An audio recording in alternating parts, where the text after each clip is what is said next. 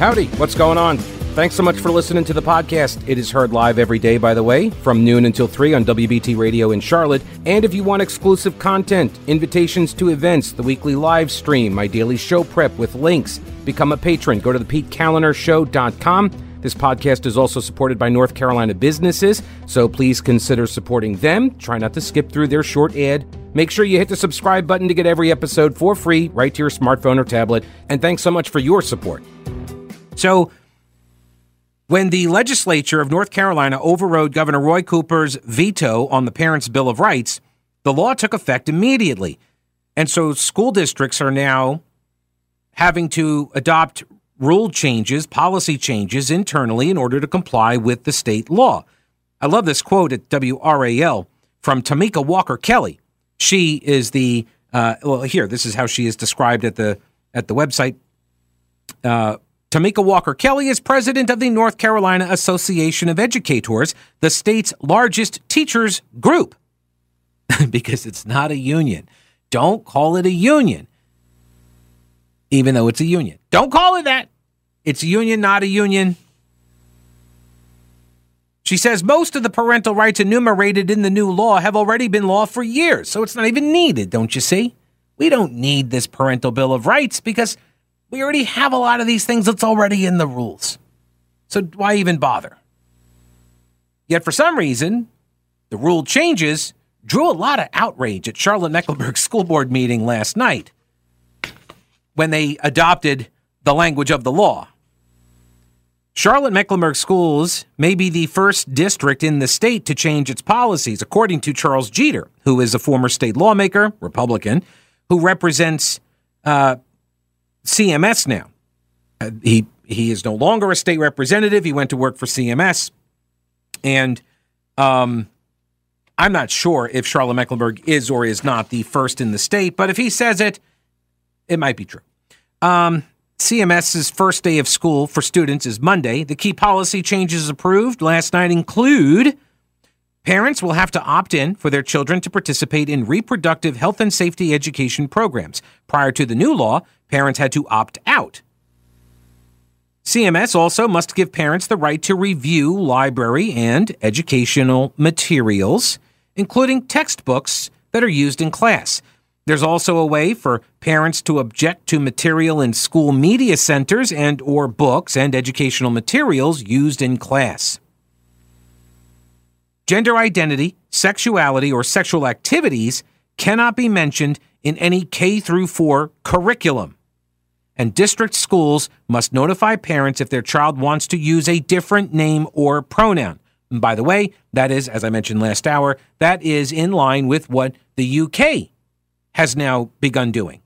You got to tell parents. And as I went over earlier in the week, I believe it was Monday, that the science, the approach on all of this stuff is changing because what they have found is kids who transition socially, they usually have pre-existing underlying mental health issues. And that's what you need to address first. But there is a rush to the transitioning. And I would submit it's because kids going through puberty, they feel, out of sorts, either, physically and mentally. There's hormonal issues, raging and stuff. You also have peer pressure. You've got, maybe they're bullied. Maybe they're gay. And they think in all those cases, they think this is the answer, that they were somehow born wrong because you got parents telling them that you're something else trapped in this one body. So you're wrong the way you are. And that's not true. They're not wrong the way they are. But they are told that, and it becomes a self-fulfilling diagnosis. This is what the European countries are discovering. They're changing all of their protocol, all of their approach on this stuff. 704-570-1110, 1-800-WBT-1110. Hello, Mark. Welcome to the program. How are you? Hi, Pete. Hey. What's up? I just wanted to, I've been tuning in and out of this, and it really, I want to really come down and get it down to the presse of all the excerpts that you've played, and the great question you're asking: why are you hearing this? Well, I heard when I was upperclassman in high school, a unsolicited comment from the teacher of a required class for graduation, a straw man of what some school board meetings are like, and I never, couldn't unhear it. And the quote and the statement goes something like this: parents, whether with or without a high school diploma, are experts to what all parents need for their children since they have kids in school. And what these educators here, when they get their masters, they get their doctorates in education, really forget that possibly forget that what it was like when they were in the primary and secondary grades. So you cannot eliminate bullying.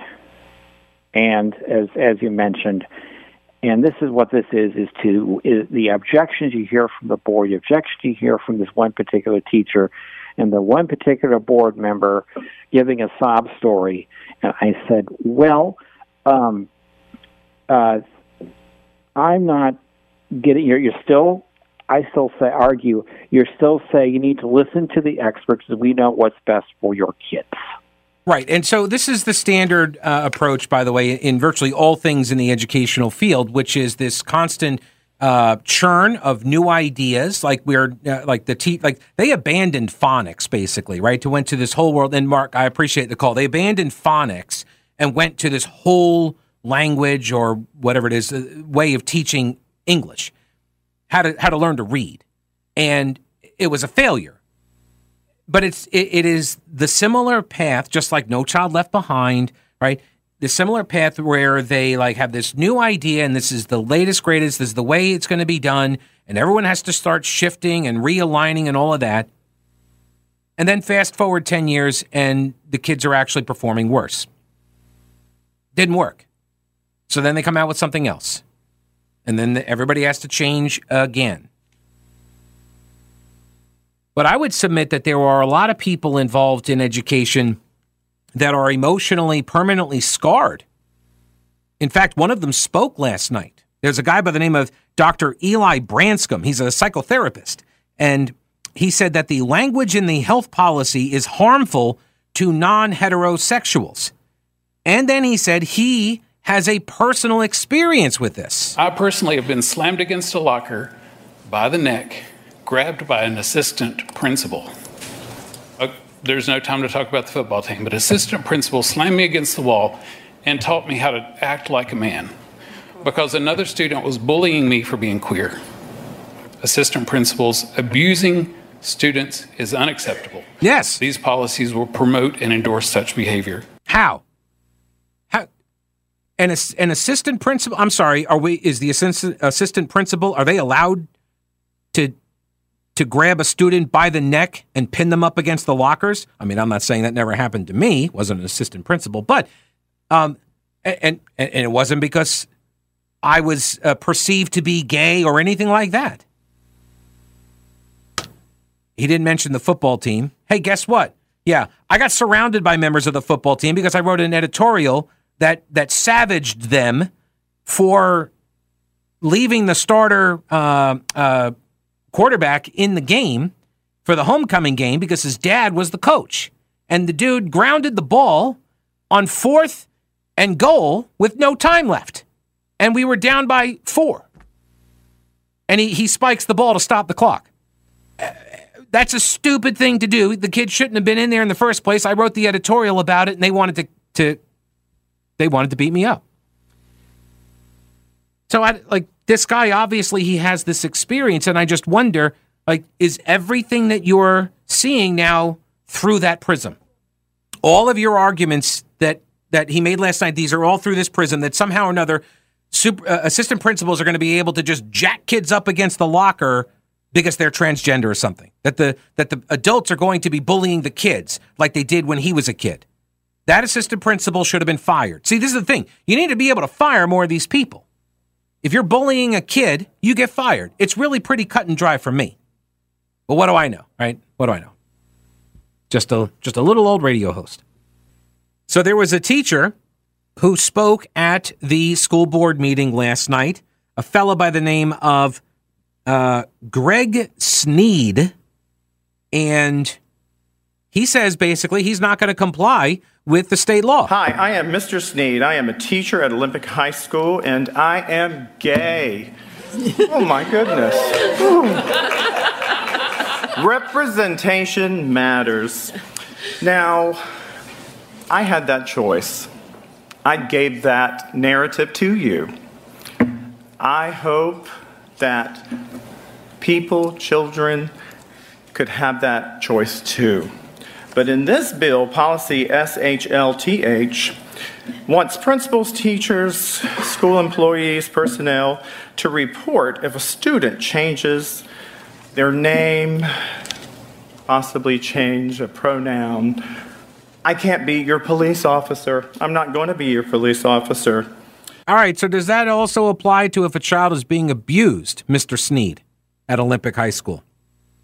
Will you report that? Will you act as a police officer then?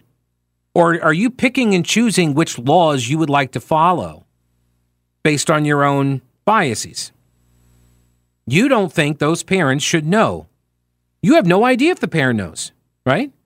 Maybe the kid tells you the parents don't know and they're not supportive. They won't affirm me at home. By the way, just not for nothing, just a little piece of advice. If you look for affirmation from without, you will never be satisfied.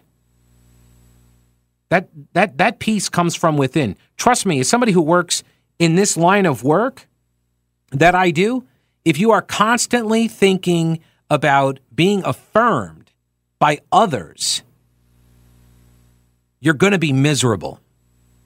You're going to be miserable. That's why, I don't care what you say, but no, I'm just kidding. No, honestly, people call in and they attack me. They say all terrible things about me, whatever. And here's the thing. I don't care. It doesn't matter to me. I really don't care what people say about me. If my ratings aren't good, if nobody listens to the show, I'll be out of a job. That's how that works. That's the response. That's the, quote, affirmation or lack thereof. That's it. It's not fair to ask me to be your police officer. A child needs to have a safe place. And I'm going to provide you with a safe place.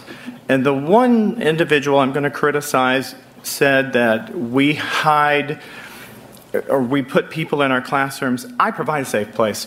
I had last year a person come to me, a beautiful young person who was scared as hell to go to the bathroom. I found a bathroom because they knew I was gay. They knew that I cared for them, and I gave them an opportunity to have a safe bathroom visit. And I'll do that this year. I'll do it next year. I've been here 27 years. I will continue to be here until someone tells me I can't be here. Okay, you can't be here anymore. There you go. Sorry, Mr. Sneed, you can't be here anymore. By the way, if a girl came to you and said, hey, Mr. Sneed, I know you're gay, because you tell everybody apparently, and so you're not attracted to females, so could you do me a favor? Could you come to the changing room, to the locker room, because I want to have a safe experience in the girls' locker room before swim practice, where I have to strip down and put on my bathing suit, and there may be a trans person in there, and I don't feel comfortable. I want a safe experience. Would you do that too? Would you clear out the changing room for the female athlete? Would you do that? Or once again, are you picking and choosing here? You don't have to answer. I know what the answer is. All right, more on that in a minute. First, let me tell you, the Heritage Life Skills event was fantastic. Every year, Bill and Jan Starrett organize the event to help people get educated on how to be prepared for anything. The Starretts own Carolina Readiness Supply, 2,000 square feet of supplies and educational materials you'll need for any kind of emergency. Food, water purifiers, lighting, tools, first aid kits, instructional materials, camping and hiking supplies, because being prepared is just smart. The Heritage Life Skills event brings educators and vendors from all over to help people do just that.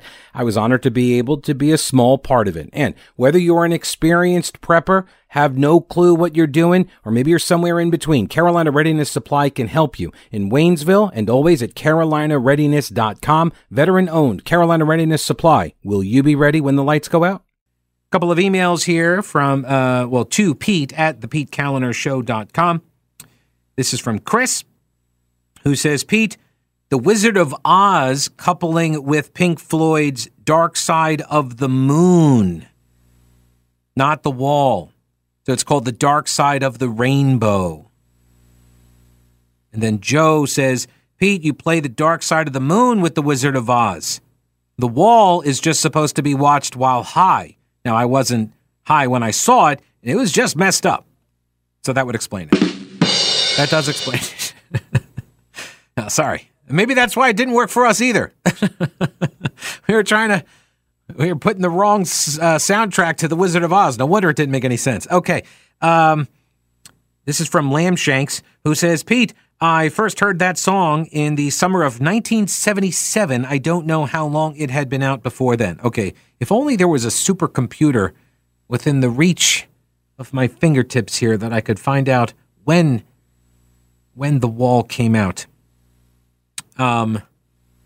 We may never know. We may never know. Hey, teachers, leave those kids alone. There you go.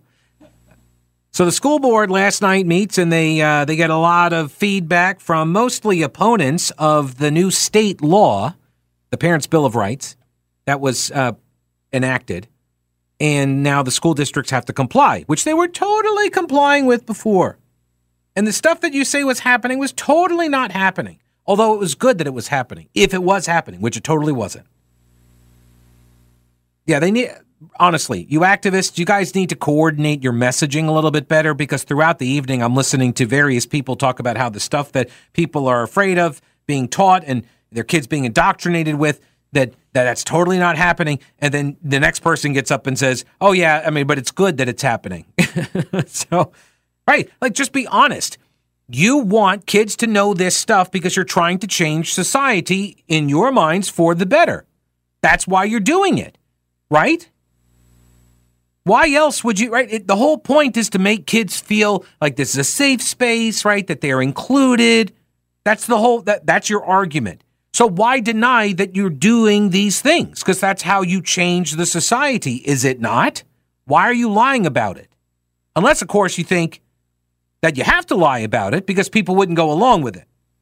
And is that just because everybody's a bigot but you? Here is Josh Dumas.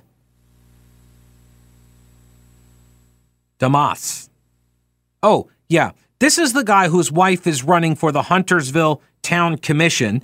These two were also featured in a big article in the Observer a couple of weeks back because their kid is trans. And they are totally affirming the kid, of course. So now they are parlaying that into not just apparently a run for office, but now also some appearances at the Charlotte-Mecklenburg School Board. Instruction on diverse families and individuals is an important topic to me. I believe that a lack of education and experience about gender identity and sexual identity will lead to discrimination, hatred, and bigotry towards these groups. And it's that exact type of bigotry and hatred that is fueling the supporters of these bills at the state level and the policy changes here tonight. Moms for Liberty, that's the group. They've been designated as an extremist group by the Southern Poverty Law Center and are right at the heart of this movement nationwide. Okay, so Josh Dumas is he's a leftist, obviously, because he's attributing all of the actions here to bigotry. And that's a very convenient, place for him to be, for a position for him to occupy here, because this way he doesn't have to actually engage in the discourse. Right? He doesn't have to go through the science and data. He doesn't have to go through any of that. I know I'm appropriating my science and data mantra from the COVID stuff into this. But the science, quote unquote, has never been firm. These are the soft sciences. This is observational data. You're asking people about their feelings and their own thoughts about stuff. And then you're trying to track this stuff over the course of years and years. And the longest studies and the best studies that have been done to date This is what is informing the course reversal in Europe, but not here. And once again, I point out, parents in this scenario, they cannot change course. Because what does that say then about what they've allowed their kid to do and helped their kid to do? Are we allowing a hate group to dictate how our public schools are run? Oh, by the way, this is a good opportunity to say that the Southern Poverty Law Center sucks. This is how they are weaponized. And they know this, by the way. The Southern Poverty Law Center is awful. They are awful. They're a hate group. They inspired terrorist attacks. Yeah. So Southern Poverty Law Center, they still get quoted by quote-unquote mainstream media, legacy media outlets. They still get quoted as if they are some sort of apolitical, nonpartisan, non-activist, non-leftist organization. And they put out these hate maps. And they put Moms for Liberty on the map. They listed them as a hate group. You guys suck. Because then you get leftists like this guy who comes down to the school board meeting and accuses them of being terrorists. I mean, if you don't see where this line of thinking goes, right? This guy, he's articulating. I mean, think about it. What would he prefer happen with the Moms for Liberty group? I'd like to flesh that out a little bit. What's the solution for the Moms for Liberty group? How dare they engage in the public process? And by the way, you raging idiots, this is the way it's supposed to work. When government controls the schools, that means the public gets to determine what the schools transmit to the kids. And up until now, you guys have had free reign. And then COVID hit, and parents got to look under the hood. And holy Toledo, were they not happy. We are here because of the leftists. We are here because of the activists. This is a response to it. This is parents, this is citizens being involved in government-run education. This is why I keep saying it. Guys, if you don't see the writing on the wall right now and you don't get your kids out of these schools, I don't know what else to tell you. If COVID didn't teach you and this stuff isn't teaching you, I don't know what will. Second of all, the model is the problem. The K-12 model is the problem. Precisely for what you're seeing right now. That's why vouchers that's my compromise. You want to take your kid and you want to send him to a school where they trans every kid? Go for it. Go for it. I would disagree with that, but go for it. See, but here's the thing. You have to allow parents who don't want that to go someplace else. And that's what they can't allow. When Donald Trump won in 2016, do you remember what the lefties were saying out in California? You remember this? We're going to secede. We're going to be a different country. And I said, look, the answer here is federalism. The answer here is to divest power out of the federal government. And I am all about letting California be as crazy as it wants to be. You guys govern yourself. But here's the thing. You don't get to tell other states how to run themselves.